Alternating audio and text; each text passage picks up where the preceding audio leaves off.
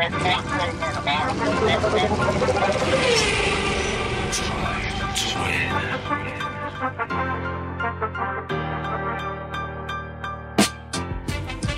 hey there, everybody. Justin Bell here on Drive to Win, presented by the Wynn Las Vegas and brought to you by Mobil One for the love of driving. Well, it's been a pretty quiet week, actually, since the fanfare, the celebration, all that madness following the Italian Grand Prix at the famous Monza circuit. It was such a great weekend that there was like an energy carry-on. It was like the turbo spooled up on Formula One and kept it moving through into an off weekend. But when you say off weekend in Formula One, of course, that's a relative term because so much about Formula One is all that intense research and development, all the sim work, drivers, of course, having to stay incredibly fit to keep themselves not just motivated, that's not the tough part, but to keep their physical fitness in top peak coming into the next race this weekend, which is in Singapore. Now, we'll talk about that track in a minute. We have two amazing guests. We have our first returning guest, which is Mario Andretti. He was on one of the early episodes of Drive to Win, and I knew it was time to bring him back on. He said he'd have an update for us on what was happening with Andretti in Formula One by mid-July. So it's about time to get the latest. And of course, he's always up to some pretty cool stuff. So I'm looking forward to having a chat with him. And then my other guest, because why not get two on when you can, is a great friend of mine, Leigh Diffey, probably one of the top sports broadcasters in the business. And Leigh's always got a lot to say. So very excited to have both of them on the show today. So as I said, Formula One staying in high gear because it really does. It's this time of the season, especially as we go into this second half, when there is so much to play for.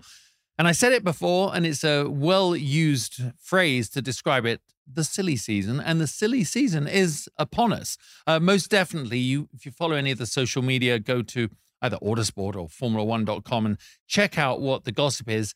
And you will see that the driver market is probably the hottest topic of the moment. Why is that? Well, obviously, when you have situations like when Sebastian Vettel retired pretty much without much prior warning, it set into a cascade of events, really, that had this knock-on effect that really did affect nearly all the teams on the grid for the main part, with some drivers moving around. And even the top teams aren't immune to that. I mean, silly rumors, is there always smoke without fire? But you can't blame the Formula One teams for trying. I mean, Lando Norris from McLaren has openly said that if he ever got the chance to drive alongside Max Verstappen, who he considers the greatest of our time, in equal equipment, then as a driver who wants to test himself against the best, he would be open to that. Probably not a lot of legs to that story for a couple of reasons. One is Lando is a McLaren lad through and through. They have been responsible for bringing his career up to the point it is now. All that hard work is starting to pay off, but he is a driver that is capable of being a world champion, and in a career that it's so important to make your mark in those first 5 to 8, 10 years so you can achieve a world championship if that is on the cards for you. You don't want to leave it much after that, otherwise you're on the downside while other young drivers are coming up. Christian Horner was asked about the comment that he made, and he said quite openly, he respects Lando's credentials. He knows he's a hell of a driver, but pretty severe contracts are in place. Although in Formula One, and you have to respect that, but in Formula One, we have seen that when there is a will, there's a way. If a Ferrari wants someone or a Red Bull with their outrageous capital funds, you could see movements like that. But I wouldn't say that was right on the cards right now. But it does unsettle the home base. And sometimes as a driver, that's what you want to do, because you want your own team to realize that you're not just faithfully, blindly following them. Sometimes you want them to know that you might have a couple of other options.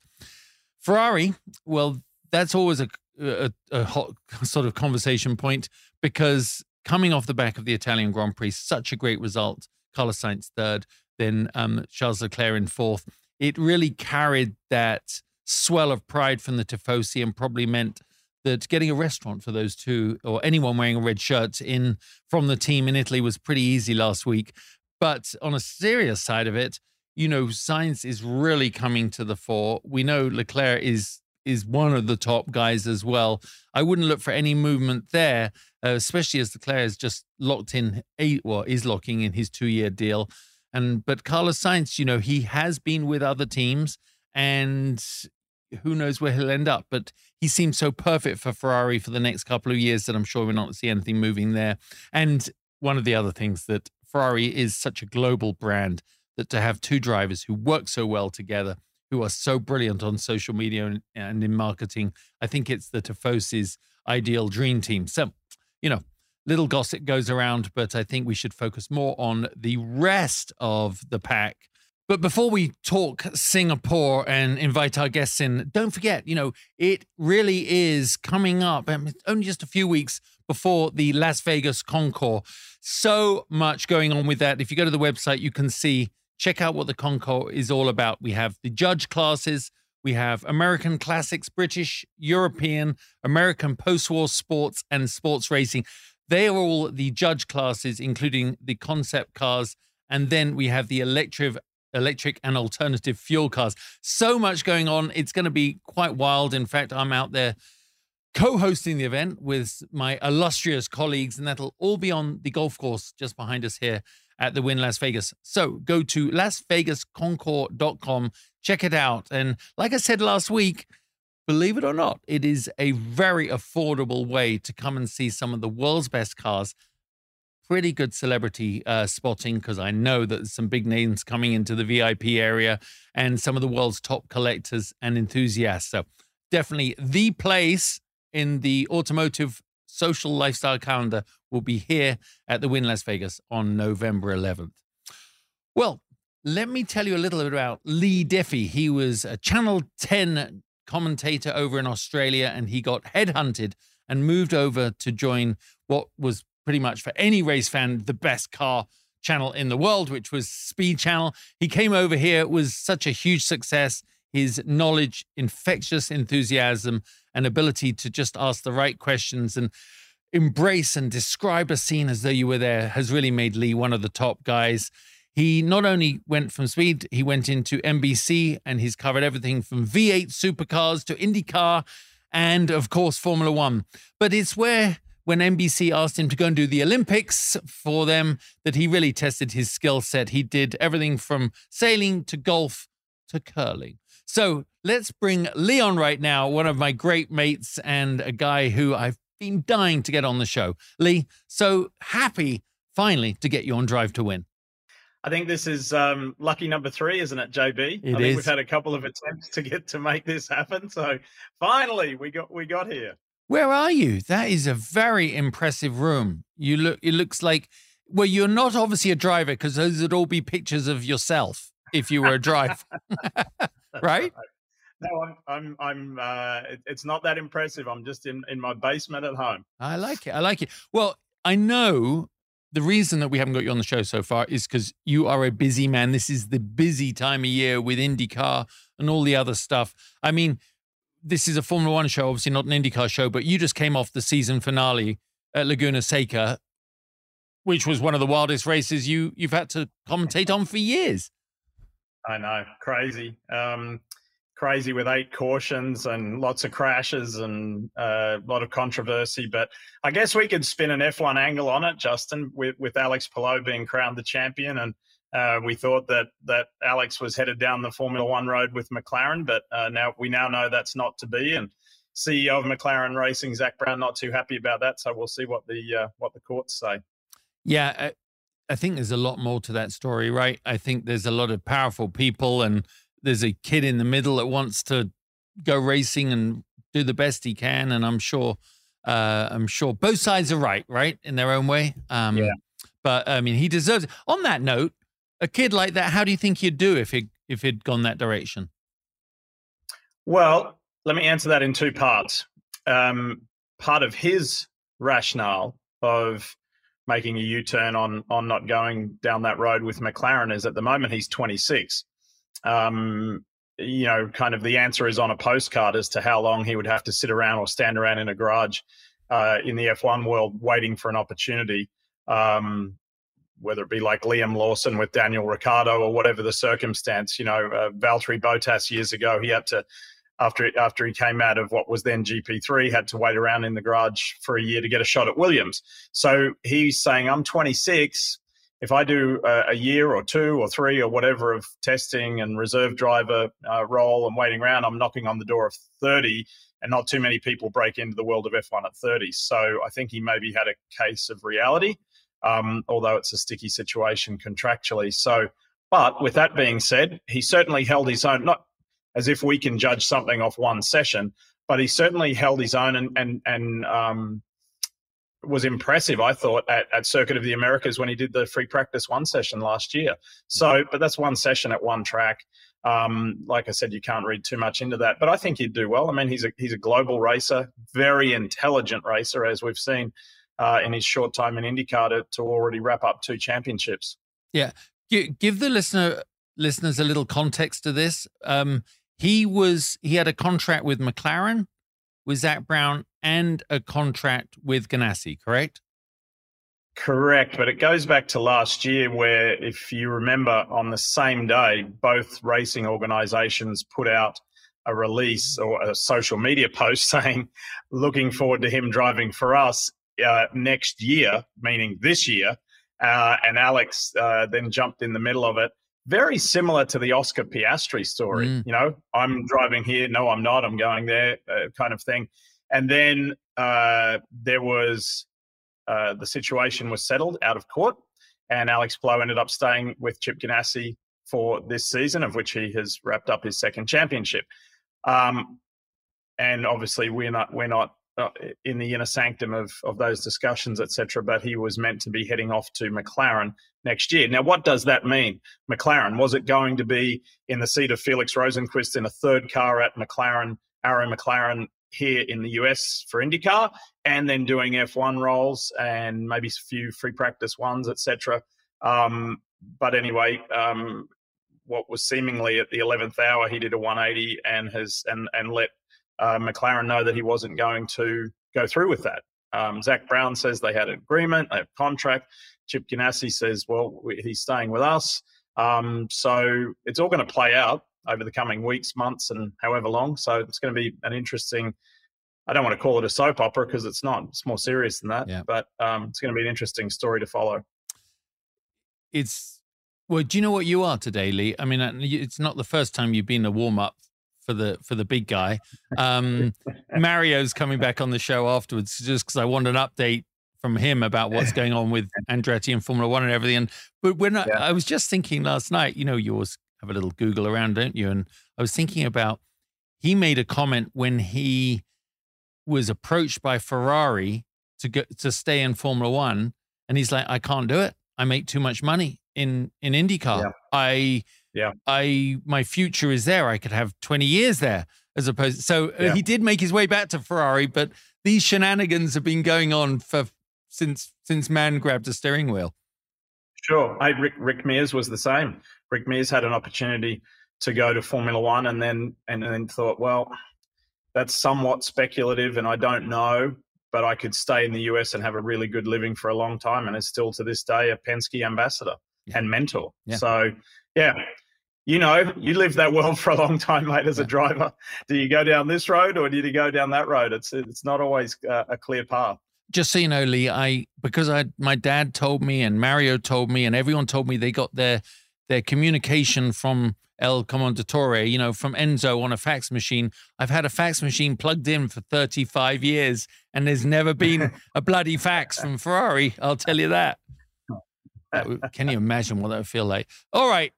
You had so much fun when you were doing the Formula One broadcast with your dos amigos, right? You, Steve Matchett, and Hobbs. It was just so fun. In a way, I was thinking about it this morning. It was a moment in time where your personalities were able to mesh, and it was almost that wonderful moment before Formula One got ultra intense here in the States. Have you ever thought about that? You guys were able to kind of wax lyrical. It was just for the US. You weren't doing a global broadcast. You were having a really good time, and that was infectious. Do you think that was just a moment in time that was able to happen?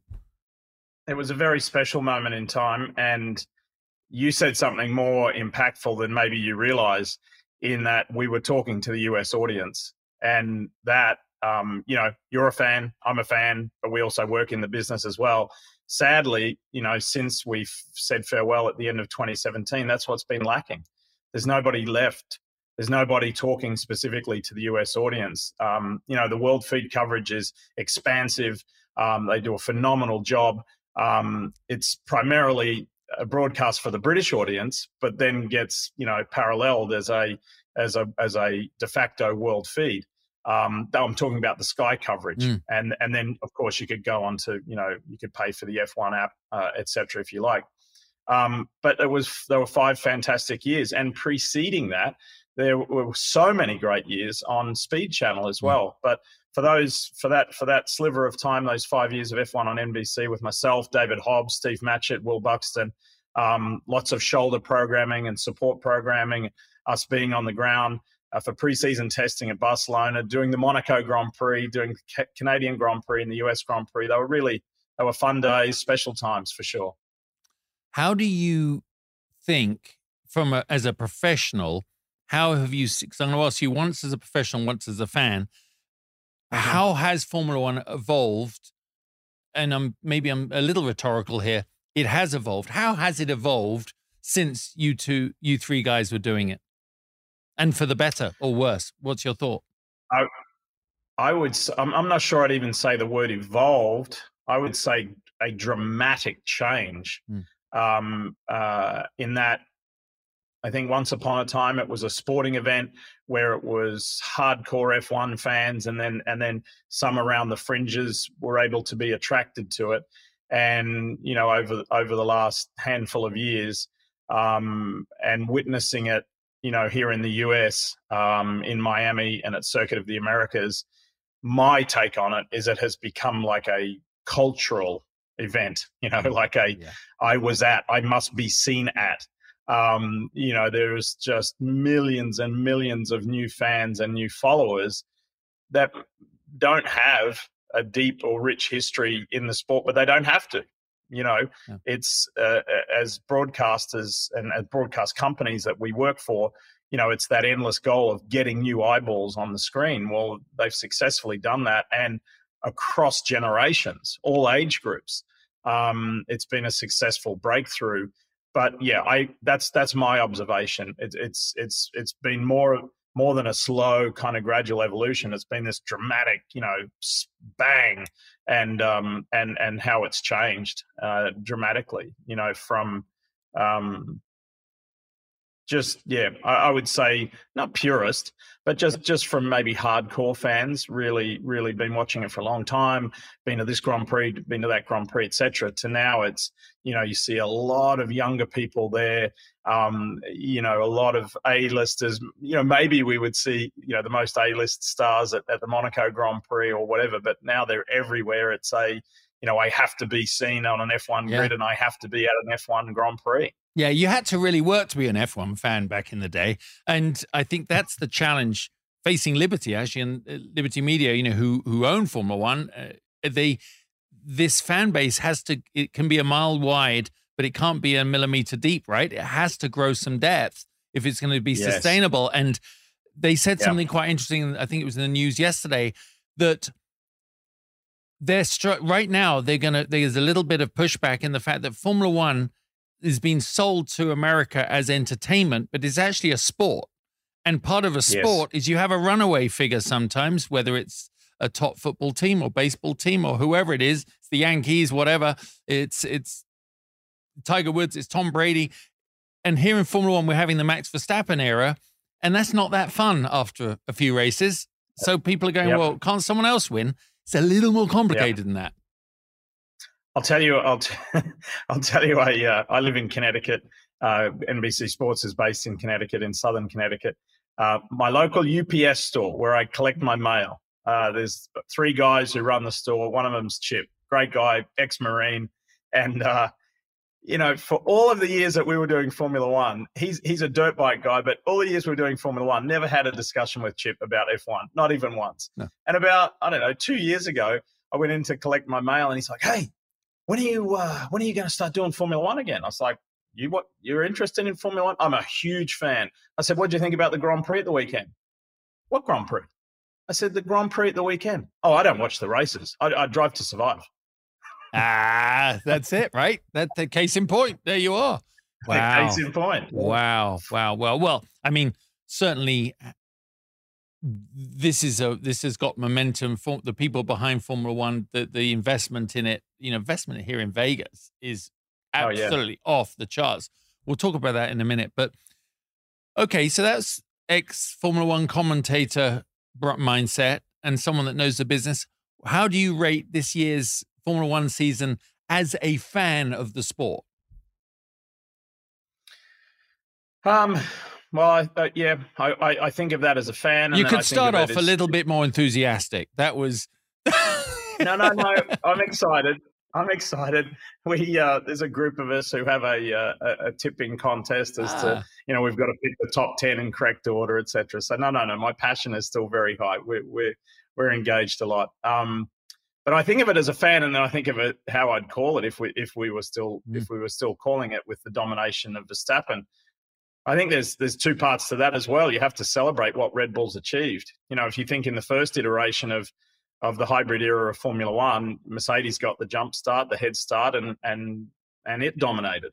Well, now in the second iteration of the hybrid era with the new regulations, it's Red Bull that's got the head start and the jump start on them. So they're taking off. And as you know, mate, or if your dad was with us on this call, your dad would say the same thing. As we know, the cycle of Formula One, the fortunes, whoever it is, when Williams had their time and McLaren had their time, Ferrari had their time, Red Bull, Mercedes, whatever, it all goes around. So, but what gets me excited? It's not the fact of Verstappen winning and Red Bull dominating the way that they are. I look deeper. I love the other stories. I love what you might describe as the sub stories. Yeah. Who's actually going to score a point? Who might be battling over sixth? I think the fascinating thing, and I am unashamedly, totally openly a Fernando Alonso fan. I think the guy's brilliant. I think he's a political animal, but I think he's brilliant behind the wheel, and I love what he's doing at this stage in life.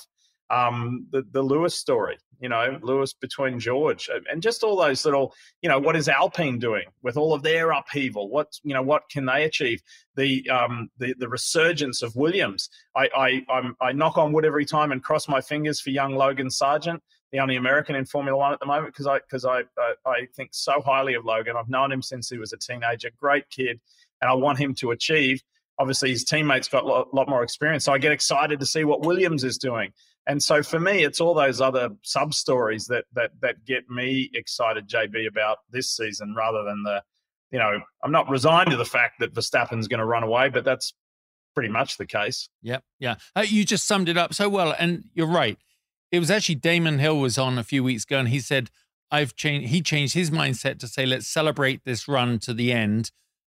Let's watch a record be set. Let's say we were there. Let's say we were part of it, because it won't last forever. And we'll be having a conversation about someone else. You're a guy that you see so many sports. You talk about so many sports. I've been dying to ask you this. We see athletes in every form of extreme sports, especially whether it's luge through to motocross, through to MotoGP. It seems to me like the limits are being pushed. They're almost defying the laws of physics. They're doing more extreme, whether it's stunts or the ultimate level of performance is getting greater than we've ever seen. What is responsible for that? Well, I mean, if you put yourself back in your racing days, it's always to lower that lap time, go faster, win more. It's in our DNA, right? We always want to try and push the parameters and do more. As you know, away from the motorsport world, I do a bunch of other things, including track and field at the Olympics. I just came back from the World Championships in Hungary, in Budapest in Hungary. And again, just some of the records that were set there, what the athletes can achieve, with their own bodies is just remarkable. And I think it's just it's just a pursuit, JB, of trying to be better, do better, see how far we can go. That's human nature. I also think, I agree. I also think that social media has got something to do with it, because you have the ability to see what everyone else in the world is doing. It's a bit like you in the gym, Leigh. You see all these bodybuilders, and you know what you've got to do to look the way you do, right? Exactly. He has a fitness video, everybody. It's 30-second abs. No, I think it's because you go, oh my God, that guy's just done a triple backflip on his motocross bike. I've got to be doing that. I think it's definitely, and in racing terms, if I was a driver, because, fitness as a driver it's always been important, but that was in between the fags and the birds, right? Now it's a part of it. But if you're taking a little easier that week between Italy and Singapore, and you see that, Carlos Sainz has just gone and run a triathlon, it really must kick you in the ass. And I think that's what, I think it's all part of contributing to the rise in the quality level. Yeah, because if you weren't around, if you weren't part of the friendship group or the inner circle of a certain athlete, rider, driver, whatever it might be, you don't know what they're up to, right? No. So exactly. now they almost use it as a promotional tool. They use it as a little bit of a sports psychology and a little bit of a psychological warfare tool against their opponents to say, I'm doing this, I'm running further, faster, doing more, training harder. We all went on the ride years ago with Lewis when he was traveling the world on his private jet before he got rid of it. And we lived vicariously through Hamilton's world. So it's I think it can be used as a bit of a wicked tool sometimes, but then there's a lot of positivity to it as well. Perfect. Well, it is now time for the Mobil 1 pit stop for the love of driving. Leigh, I'm going to ask you some little questions, relatively short answers, please, but they're right up your street. Most impressive thing that you've ever seen a driver do behind the wheel of a Formula One car? Maybe Max Verstappen at the age of 18 holding off Kimi Räikkönen for the last 20 laps of the Spanish Grand Prix. It's a good one. You've met a lot of your heroes. Who's left?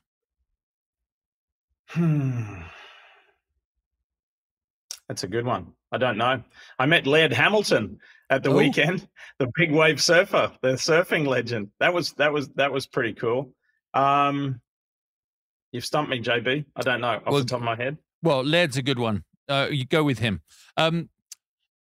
This is a dubious question. What sport could you have been pro at? None, because I don't have the killer instinct to the degree that it takes to excel. Honest, but true. Which IndyCar driver really could have make waves in Formula One at this current moment? Scott Dixon. He's it, isn't he? He's the GOAT. Genius. Yes. Yep. Worst answer you ever got to an interview question? It's usually a one-word answer. As you know, it's usually like, actually, yeah, I'll give it to you. The late, and he's a friend of yours, friend of mine. Sadly, he's no longer with us. The late, great Vic Elford. We were at the Pinehurst Concord Elegance, and I'd spent a whole evening with him the night before at the chairman's function, and he was fantastic. And the next day we were out on the lawn with all the cars, and I asked him something, and I said, Le Mans played such a pivotal role in your life, for the good or the bad. Can we talk about Le Mans in the 1970s? And he said, no. Next question. That's very funny. I've had it worse. Well, we all know worse answers than that. And the last one. Yeah. The most dangerous race driver you've ever known to go out for a good night out with? He may have just asked me that question. Well, that's fair. Okay, gee, I'm blushing now. That's funny. We have had our moments.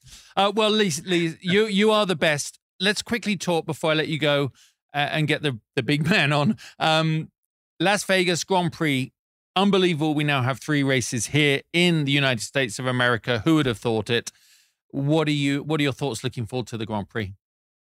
I think it's extraordinary. I think no matter what we say and get caught up in the minutia of the sport or the surrounds, is that Justin, this is what we've always been wanting. This is what we've always been wishing for and striving for, is to bring Formula One to the forefront and the attention of the greater public here in the United States for so long.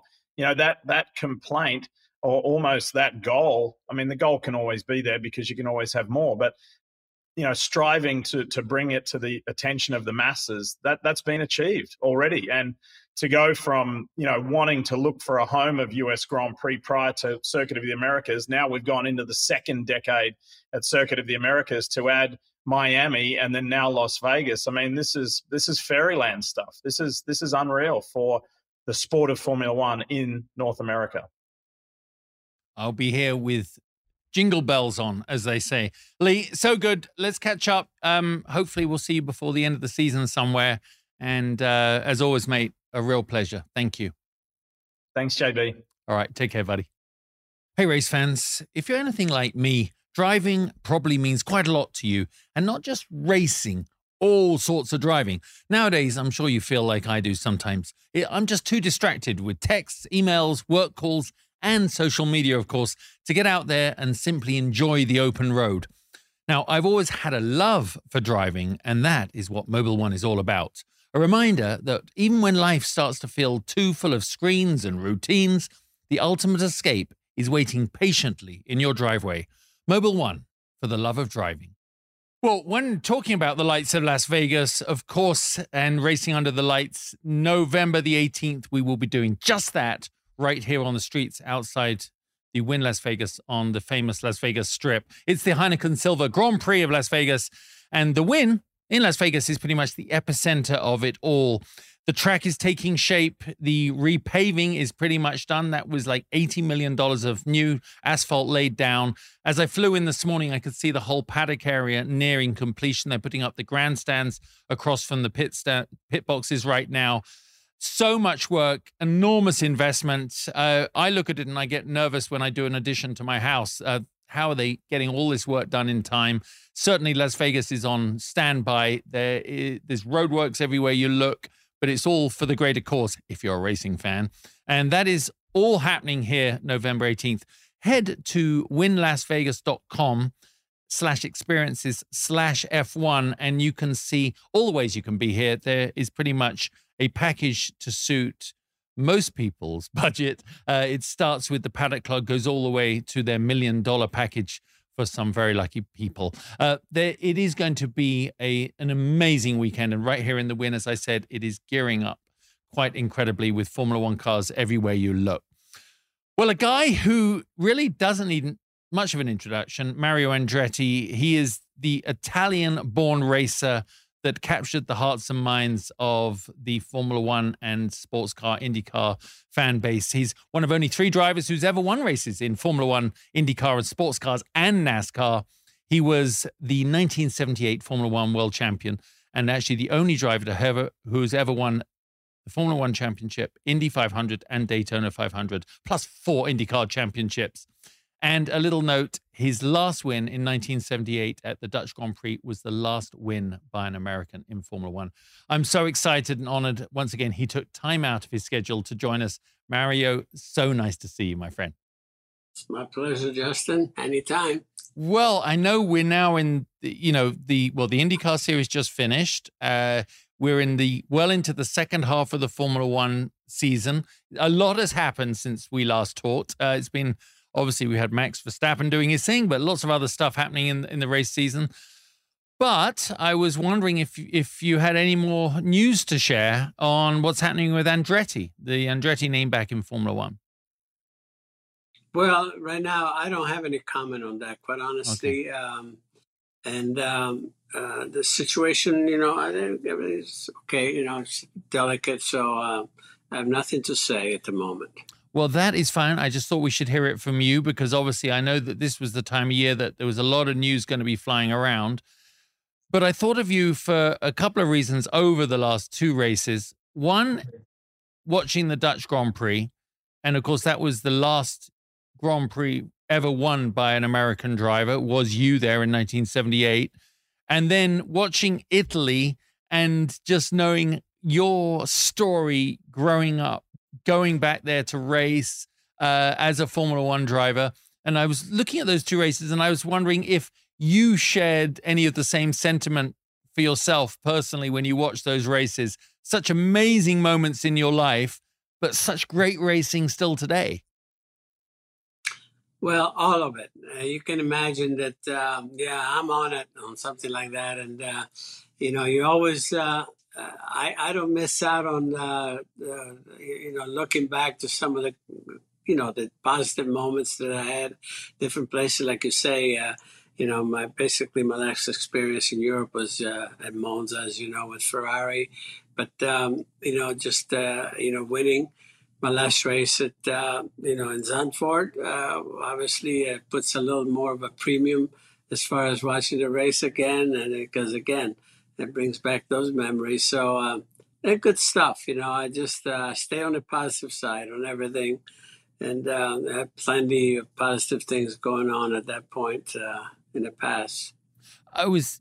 And you're in that unique position to know. I mean, it was a little different for Max Verstappen when he does his cool down lap, looking at 200,000 people from the Netherlands in orange. But do you remember your feeling of? We always talk about what it's like to cross the finish line. What was it like? Do you remember the cool down lap for you coming back into the pits, having won that race?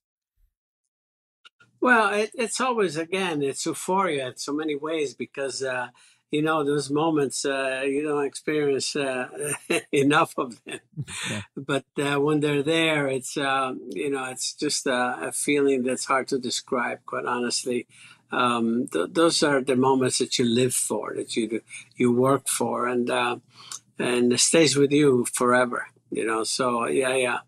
I remember just the different races that are important. Winning Indy for the Granatellis and winning in Monza, and then winning the World Championship there. Even though the year where clinched the World Championship there, obviously it was a sad situation because of Ronnie, no question. But the year before, I won there, and I won the second time, but I got penalized because Jill jumped to start. I didn't. I mean, I reacted, but I stopped, and Jill jumped the restart there, and so they were not going to penalize only Ferrari, so they penalized us, and I thought I drove one of the best races in Formula One because I had no brakes, which that was always an issue with the 79.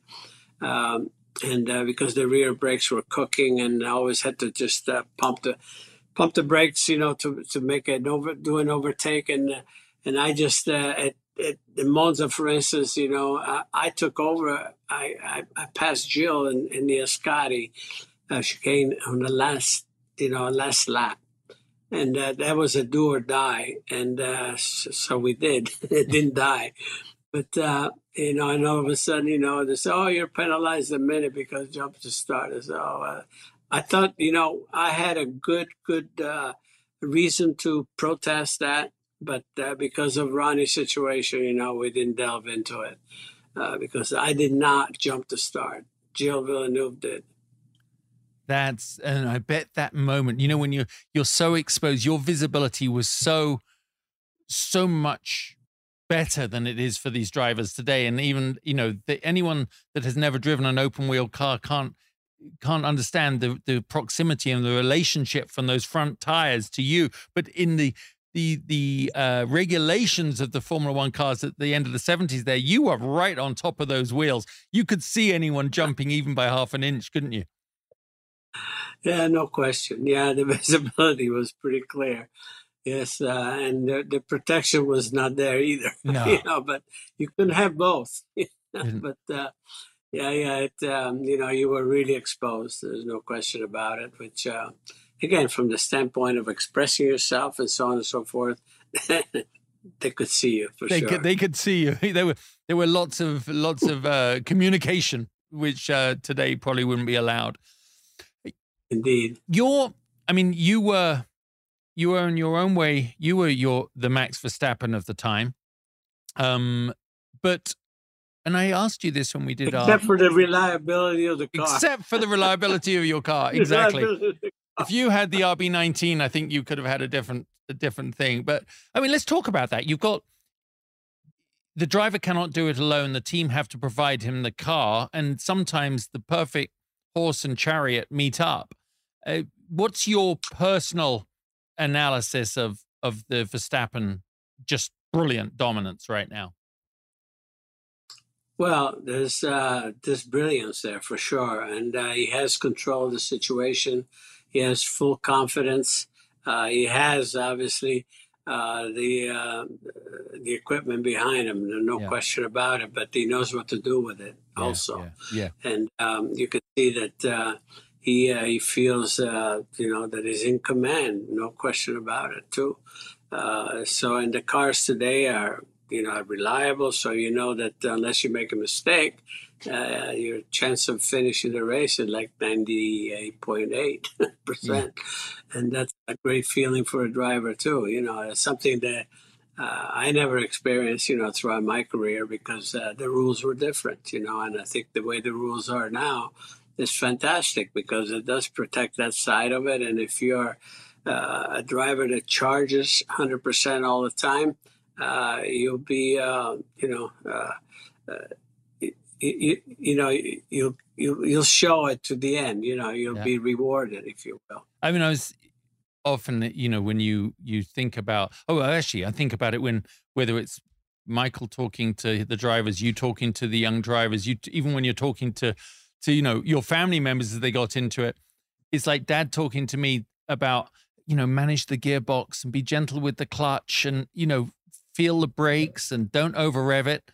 That is not even a factor in today's young drivers' minds. Think about the amount of brain power that it took or attention to your driving style for you not to screw that up, right? On any given lap in Formula One in your day, right. They don't have to think about it. Yeah, absolutely. I mean, just the fact of missing a shift or over revving on a downshift. Today, if you downshift too early, because of the way it's programmed, it will not accept the shift. So you cannot over rev the engine. So we used to have to consider, be a lot more disciplined in that respect. And it is what it is. That's what we had, and that's what they have now. Yeah. They were. You didn't get away with too many faux pas, if you will. In those days, you paid dearly for it, and because of that, you had a lot of that on your mind too. Here now, today, bop, bop, bop, bop. You just don't. Yeah, just so different. And of course, you experienced it just a few months ago. Here's a fun one. Someone asked me I do actually have some questions from some fans, if you don't mind, in a couple of minutes. But here's one from me as a fan, and my dad and I were talking about it yesterday because he's just been at the Goodwood Revival and with everybody and, having such an amazing time. But we were talking about life on the road as a Formula One driver when you were with James Hunt and Niki Lauda. And these were we had no social media, but they were arguably, James Hunt was as popular as any driver will ever be in history. Just how was that being with these guys that, were hard behind the wheel, but hard off track too? That sounded bad. Hard partying off track too. You know what? That's one thing I agree. We had more fun than the drivers have today, quite honestly. I think we did. There was potentially, I think there was a lot more camaraderie, even though on the track itself we tried to kill each other. But on the social side, I certainly, and I used to enjoy Clay Regazzoni, enjoy Niki Lauda, enjoyed Elliot DeAngelis, enjoyed all my teammates, Ronnie. We used to spend time together. Precious times together. And so that part, I think, is something that I thought, we enjoyed our life more in that respect, I think. And no one knew what you were doing. That is the truth of it, right? That's important. That is important. You know what I said to Dad? I said, all of you guys you should all collaborate and write your own, the second and third editions of your books only to be released when everybody concerned is dead, right? Because that's the only way these stories can live. Now you're starting to get me in trouble. Yeah, exactly. Well, that's my job. I do want to say something. Motor racing, as you know, is a bit of a weird sport because we hide away when it comes to what people get paid. It isn't as obvious as it is in other sports, in football and baseball with the transfer fees. And, you know, it's very well published what a basketball player makes. We only get estimates of what Formula One drivers get paid today. But for reference, I mean, Jackie Stewart told me, you know, what he was getting paid one time when I interviewed him for Life with Legends. Just try and relate what it was like to earn money in Formula One compared even to IndyCar back when you were doing it. Well, quite honestly, you know, what's interesting is that just that fact potentially kept me away from entering Formula One full time into the early 70s. I just technically could not afford it. I mean, the prize money factor and also the contracts with tire companies and so forth, you could not actually disregard that. It was from a security standpoint for your family and so on and so forth. And I remember even at one point when Jackie was coming to Indy, we were testing and it was a rainy day and we were in a car and he said, "Mario, how do we just raise the boat here? How do we?" And I said, the best thing to do, I said, is to talk to each other. I said, because there's no set fee for anyone. I said, it's just if I know that you're receiving twice or three times the contract that I have, I know I have an opportunity to reach their level. And so I said, we have to help each other. And I think that's what we started to do, even with, with Nicky Lauda, for instance. He was very clever. He was quite a businessman and so forth. And I said, we have to raise the boat ourselves, just like the safety aspect and everything. I said, it's in our hands. And at that time, it was basically at its infancy. And then little bit, once it starts taking off, and actually the tobacco money started coming in pretty strong in Formula One, then some opportunities came up. And then all of a sudden, that became very attractive. But again, one thing, I drove really hard as I could. But I'll tell you what, I wanted to be compensated as well. And again, that was a lot of it because, you think you don't dwell on this, but at the same time, you see that you lose some friends and figure, oh, I wonder what's happening with the families and so forth. And I know there was always, it had to be in the mind of my wife, and we had a young family, ourselves. And I was always thinking of that. That's my responsibility. I know I'm selfish doing all this and everything else, but I have to be thinking in that respect. And that actually, determined my path. But when I got into Formula One, finally, everything started clicking, in that respect too. So I wasn't giving up anything. I was doing really well. And I could, share some stories with you when we write the book, actually, which would be interesting. Just how I raised that level, at one point, just because the opportunity was offered to me by Mr. Ferrari at the end of '77, and why I stayed with Colin for '78 it's an interesting story. Well, but we'll do it on the next time. We'll have to be there next time. Okay, well, that's great insight. They certainly don't have a problem making money now, do they? They shouldn't. They shouldn't. Absolutely. Yeah. You look across all the professional sports and everything, and we've been lagging behind, but now I think we're beginning to catch up, which is, it's right. I mean, I remember in the '70s and so forth, I remember telling one of my chief mechanics was actually Australian, and he said, "Oh, I have a young family." He says, "What should I?" I said, "You know what? Put a set of golf clubs in his hands, in your son's hands." And I said, "And that's where you're going to make the money." And by comparison, that's what it was. What it was, yeah. My dad tried that. It wasn't very successful. It wasn't. Look. I ended up. Look at your family. We all drank the same. The DNA was there. We drank the Kool-Aid. Some questions. Well, Mem Hanfeld, who we also know as Mary Elizabeth Meekham, said, "How do you still feel about your 1981 Indy 500 being taken away from you?" Well, I look back and I think it was a travesty in so many ways, to be honest with you. And I blame USAC as a sanctioning body for allowing. I don't blame. First of all, I want to preface this. I don't blame Bobby Unser. He always thought, that our friendship suffered because of that, or Roger Penske for trying. But everything that they tried, USAC just succumbed to it. And as a sanctioning body, they just did not follow the rule book. And I'll give you a quick for instance for this. That the decision at the end was made by two outside individuals. They were brought on as the judges, and Charlie Brockman was a radio personality at Indianapolis. So it was 2-1. They said that under the circumstances, the penalty of one lap, the penalizer of one lap is too severe. So they penalized him $40,000 and gave him the race back. So it gets better.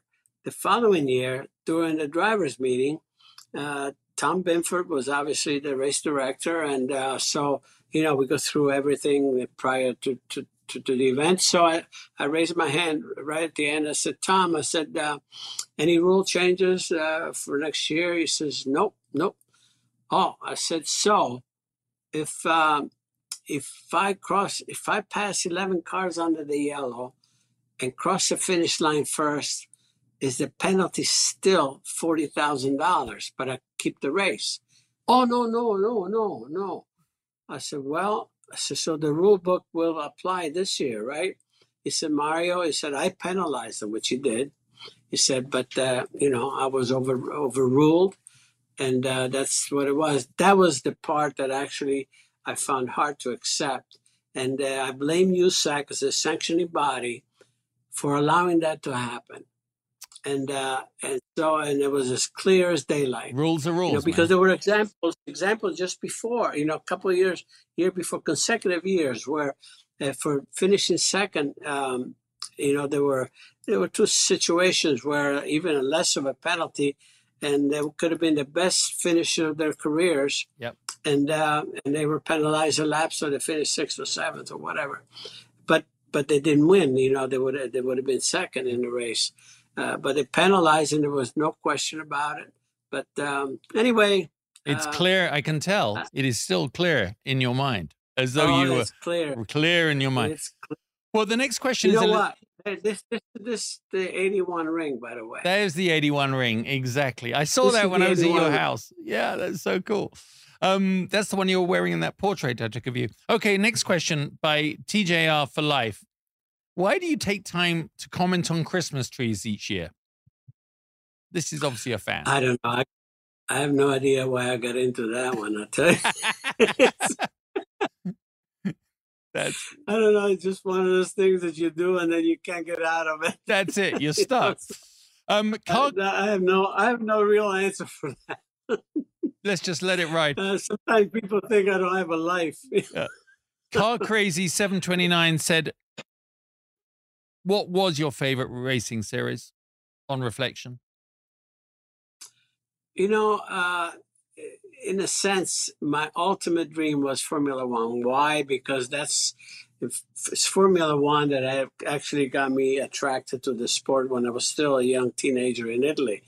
And, that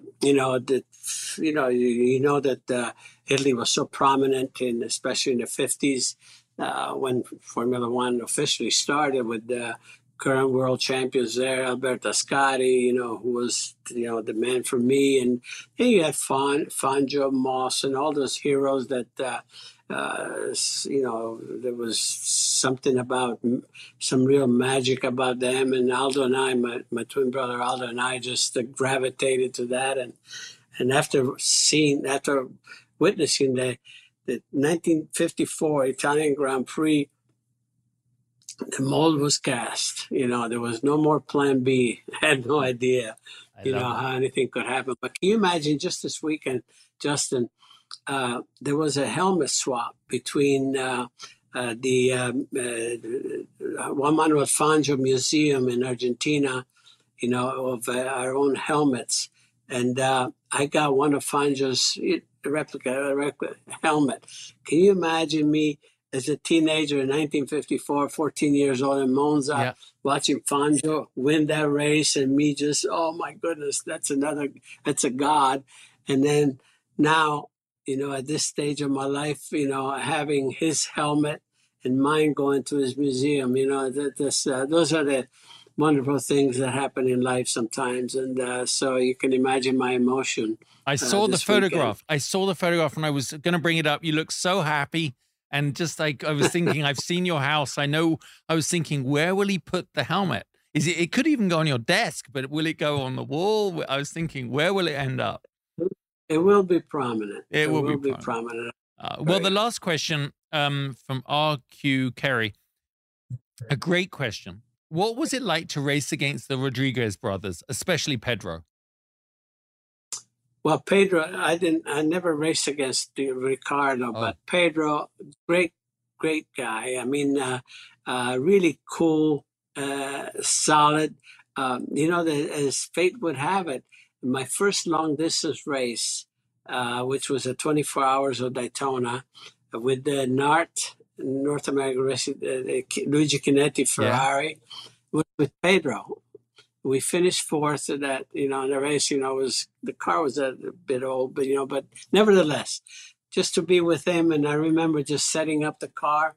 I had a little more affinity, even though I was new at that, about the car, because I had run Daytona, and all that.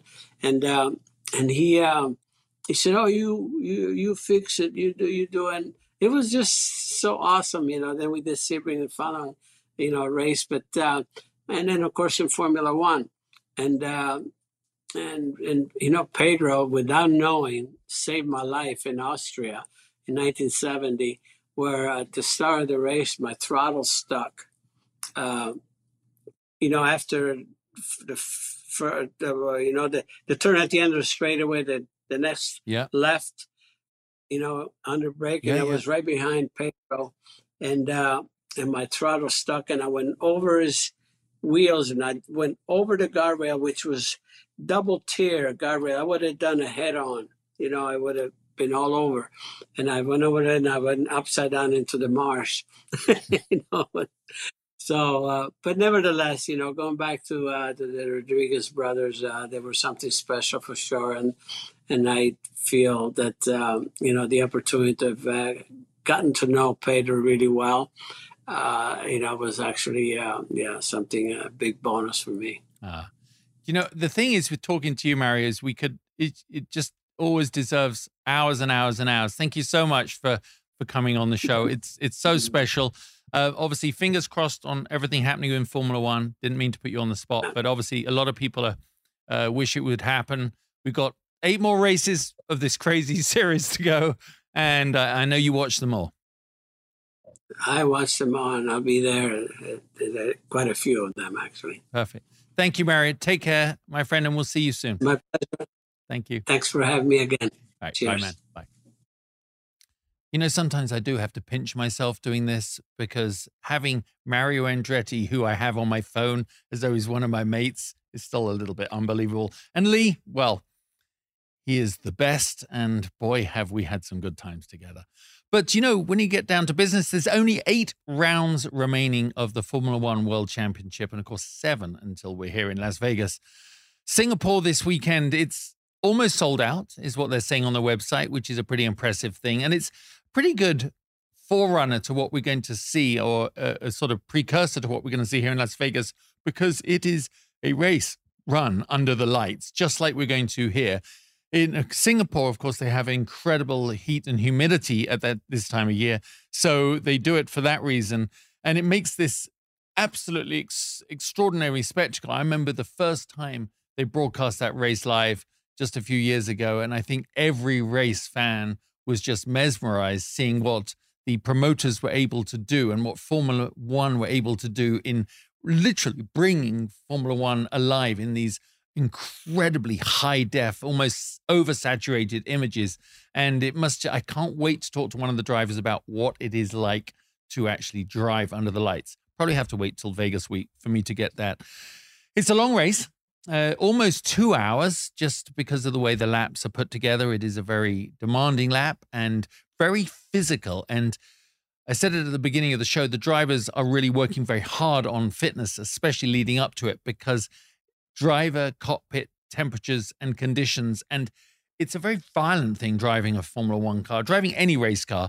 And while their hands may look so smooth and controlled, and it's almost like they're on a sim, like the same one you and I can do at home, when your body is undergoing such extreme G-force, it's only your physical conditioning that's able to hold you in the seat and allow your brain to interpret what you need to do, all that analysis, all that sort of interpretation and feedback to the team of what the car's doing, while at the same time trying to race 19 guys who want to stop you doing all that. So no wonder the drivers have to stay so fit. They are definitely at Singapore trying to make the weekend this extravaganza of entertainment. They have Kings of Leon, Robbie Williams, Post Malone. So they're picking up sort of the Eastern version of what we're going to be doing here in Las Vegas, which is bringing the biggest show on earth to Formula One, and they are definitely going to be doing that. The race will be something different. Max has been foretelling that it could be a tough one for them for somewhat undisclosed reasons. I think he's not really saying that his car will be any worse, but I think he's implying that the others may have caught up and be better with the dynamics of that particular track. I mean, his RB19 is a rocket ship, and we've seen it. Doesn't really matter what you throw at him. The guy's going to make his way to the front eventually. But I think it'll be a little tougher for him this weekend. Aston, Mercedes, and McLaren are really on a rampage as well. Individually, that's 6 cars who have some of the top drivers in the world, obviously, who are able to, on any given weekend, be vying for that top spot. So I think we're going to definitely see a stronger challenge from them. And as we saw in Italy, if someone else can grab pole from Max Verstappen, then it opens up a much more interesting race. So I think we hope on behalf of all the other drivers and behalf of us as Formula One fans that someone else pips into pole. As much as that, of course, the manufacturers' championship battle is heating up. And Mercedes, they're currently second in the standings, but Ferrari did close that gap a little bit in Italy. It's just 56 points that now cover Mercedes, Ferrari, and Aston Martin. And Ferrari, I mean, they got 27 points alone last weekend. I mentioned drivers' silly season. Well, two drivers that probably have the most exposure right now is Zhu Ganju, I always say get his name wrong, at Alfa Romeo, and Logan Sargent at Williams are probably two right in the hot seat. Their futures are as yet unresolved as we head into September, and that's never great for a driver.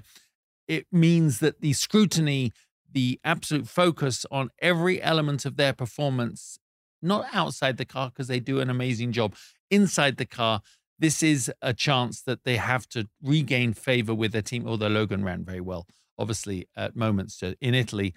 But if you want a good seat for next year, with the amount of amazing drivers that are waiting in the wings as reserves, with track time and simulator time for these teams, I think if you're ever going to pull the rabbit out of the hat, this is the weekend to do it, lads. AlphaTauri, well, that's an interesting one, isn't it? Because we know Yuki Tsunoda, our guest a couple of weeks ago, he's really shown so well. I mean, he is a star in the making. He deserves his seat there. Daniel Ricciardo was brought in as well with AlphaTauri. Then he hurts his hand, which does the worst thing that you can hope, especially if you're on a comeback tour. You crack the door open for someone else with extreme talent and a youthful exuberance and almost a disregard for the establishment, and that is with Liam Lawson. And he's living up to his promise. 3 into 2 doesn't go, so there will be some sparks flying there. Well, thank you for watching. If you enjoy the show, please do what you do. You know how it works. If you can share it, like it, follow us, and tell all your friends. It really does help.